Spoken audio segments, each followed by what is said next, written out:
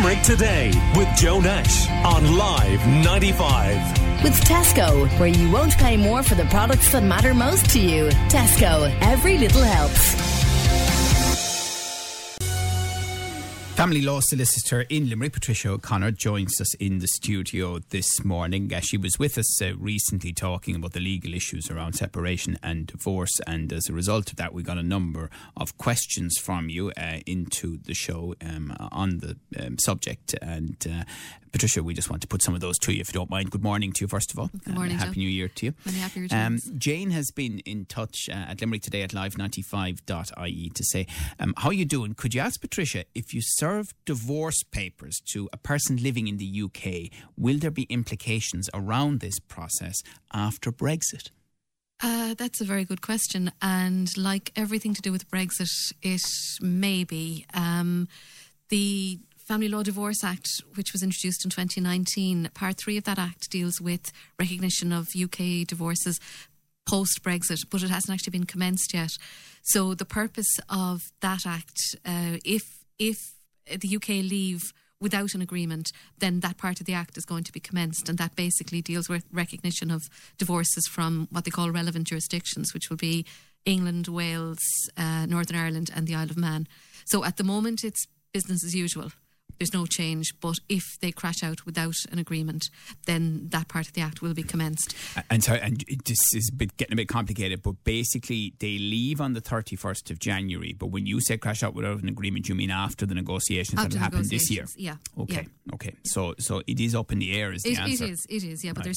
They're still being recognised. At the moment? Yeah, at the moment, yeah. And another listener's been in touch on 46-1995 to say, I had to take my husband to court. I could only get a protection order and couldn't go further as I didn't have the money for solicitors' fees, while my husband was unemployed and got one for free. Are there any supports out there for people like me in my situation, says this listener? Yeah, that is a very common situation, unfortunately. I think what a lot of people don't actually realise is that you don't have to be unemployed to get free legal aid. The legal aid service is available to anyone who has a maximum income, a disposable income of €18,000 per annum. Now, basically what the Legal Aid Board will do, and I'm not going to speak for them because they have their own way of, like everything else, calculating it, but they will look at your income, they will look at the value of your house, they will allow you certain allowances for children and mortgage and so on, and it's your disposable income after all those have been paid that they look at. So anyone that thinks that they could be eligible for legal aid should apply. That's the first step. Really, other than that, there isn't any, for someone who isn't eligible for legal aid, there really isn't any other scheme. There are a couple of schemes, the Community Law and Mediation Scheme, which is based up in the Social Services Centre in Henry Street. That does provide representation, advice and representation, but that's limited to people living in the regeneration areas or what's termed a disadvantaged area. They do some family law work, they do housing law, they do social welfare. There is a very good scheme in Dublin, which obviously isn't much use to people in Limerick, but just as an example, it's the Mercy Law Resource Scheme, and they have a number of solicitors that work with them, again, mainly in the areas of social welfare or housing. I think they do a bit of family law, but it tends to be matters that would be of interest to public policy, I think is how they term it. And again, there is a geographical limit on that as well. But really, the reality is that your average person who is working, who is put to the pin of their collar and that doesn't apply for legal aid, there's really nothing there to assist them. Okay, but just to point out to people that you might actually be eligible for free legal aid even though you don't think you are, so it's worth exploring. Oh, it's definitely worth exploring. Definitely it should be, and they're very, very helpful in the Legal Aid Board. They'll tell you what documentation you need to bring in, and their administrator will go through that with you, and we'll go through the figures, and they'll give you a very clear yes or no.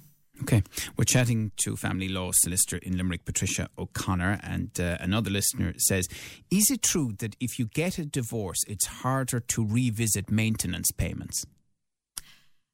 Again, this is a sort of a yes and no question. You can always go back and revisit maintenance payments. Maintenance isn't written in stone, no matter where you get your order, whether it's district court, whether it's a separation agreement or whether it's a divorce. Circumstances change. People lose jobs, people get promotions. Children cost money. Children cost lots of money, particularly as they're getting older. So it would be unfair if people couldn't go back to the courts and say, look, my circumstances have changed. I didn't need this at the time. I need it now. I have 2 children in college, or I have 3 children in secondary school, whatever it happens to be. Where it can get a little bit more costly is where, depending on the location where the maintenance order has been made. If the maintenance order was made in the district court, that's fine. You go back to the district court, you bring an application for a variation.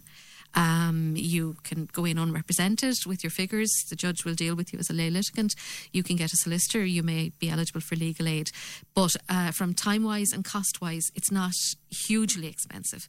If the maintenance order was made as part of a divorce settlement in the circuit court, then unfortunately that's where you have to go back to vary that order. So that's where it gets costly, because you're looking at a solicitor, you're possibly looking at a barrister. Plus, time frame, we don't have a circuit court sitting the whole time in Limerick.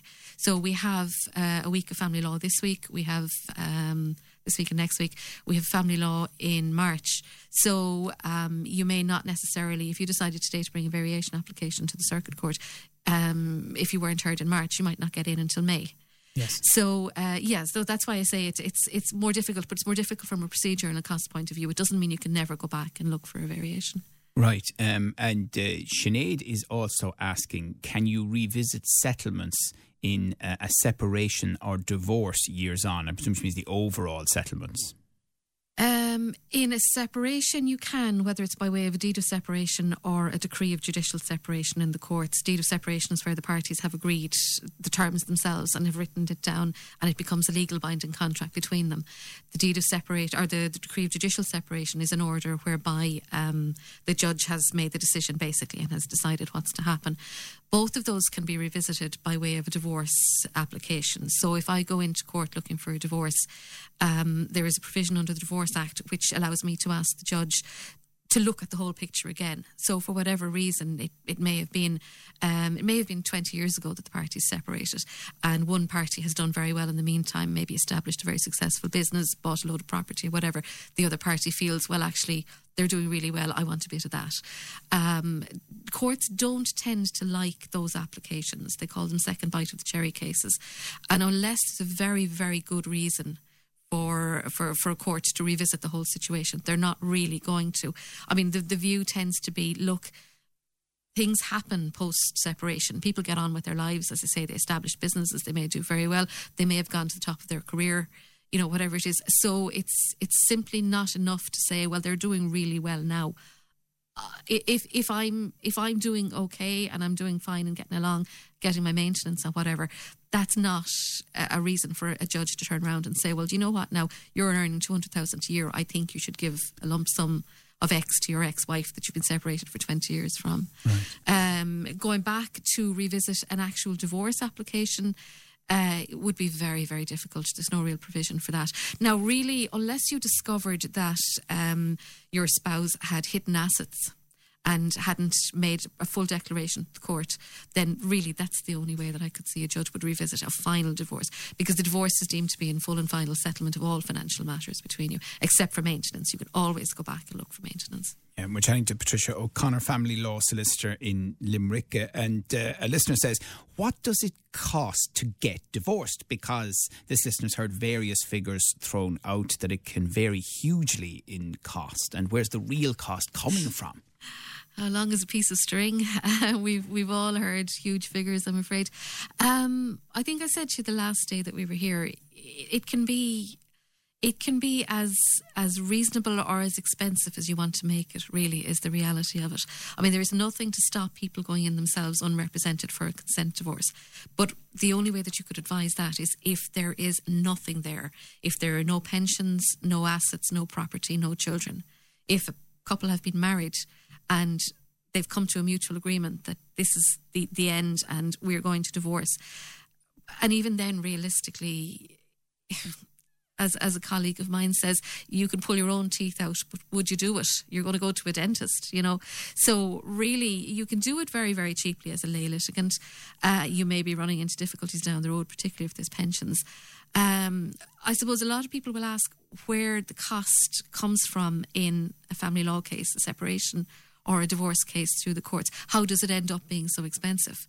As far as people are concerned, you have an application to court, you get in, the judge listens to you for a couple of hours and makes an order. How can it be so expensive? Unfortunately, there's an awful lot of background work. It'll take at least 12 months to get to court. 12 to 18 months. If somebody comes in to me today with a contested judicial separation or divorce, I will have to say to them, look, it's going to be 12 to 18 months by the time you actually get in front of a judge for hearing. And over that period of 12 to 18 months, there's going to be all the groundwork. There's going to be the drafting, the correspondence, drafting proceedings, instructing a barrister, issuing the proceedings, serving the proceedings. The other party is going to have to file their defence. There are all sorts of motions to be brought to the court. All of that leads to cost. Plus, the other difficulty then is that, as I said to you, we don't have a circuit court that sits all the time in Limerick. So we'll have our family court in January, we'll have our family court in March, we'll have our family court in May, we'll say for argument's sake that we don't have the dates yet. For each of those cases, for each of those days, there will be 7, 8, 9 cases listed. The first case goes on and takes the full day. The other 7 don't get heard. What happens to them? They get adjourned back. But the problem is, if you're number 6 on the list, you can't take the chance that the 5 ahead of you are going to run and not turn up. You have to turn up. The case has to be prepared. Your solicitor turns up. Your barrister turns up. And they all charge for the day, as they're entitled to. One other brief question. What are our divorce rates like now when you compare them to other countries, the UK or elsewhere in Europe? Off the top of my head, I don't have statistics. I do remember reading something recently that they seem to be very steady. Like, there hasn't been a particular huge... Now, there probably will be a spike in the next couple of months because of the 4-year period changing to 2 years. A lot of people, certainly some of my own clients, have looked to amend a spike in numbers towards the end of the year when we look at that. But for the moment, it's steady. It's very steady. There doesn't really seem to be any particular mad rush to get to courts for divorce, if I can put it like that. But it hasn't really dropped off either. Like, it's very steady. Okay. All right. Well, listen, thank you very much for those extra answers to the questions that we got since the last time that you were in. It's always a subject that obviously interests people, particularly those who are directly affected by it. Family law solicitor in Limerick, Patricia O'Connor. Great to see you. Thank you. Call Limerick Today now on 46 19 95.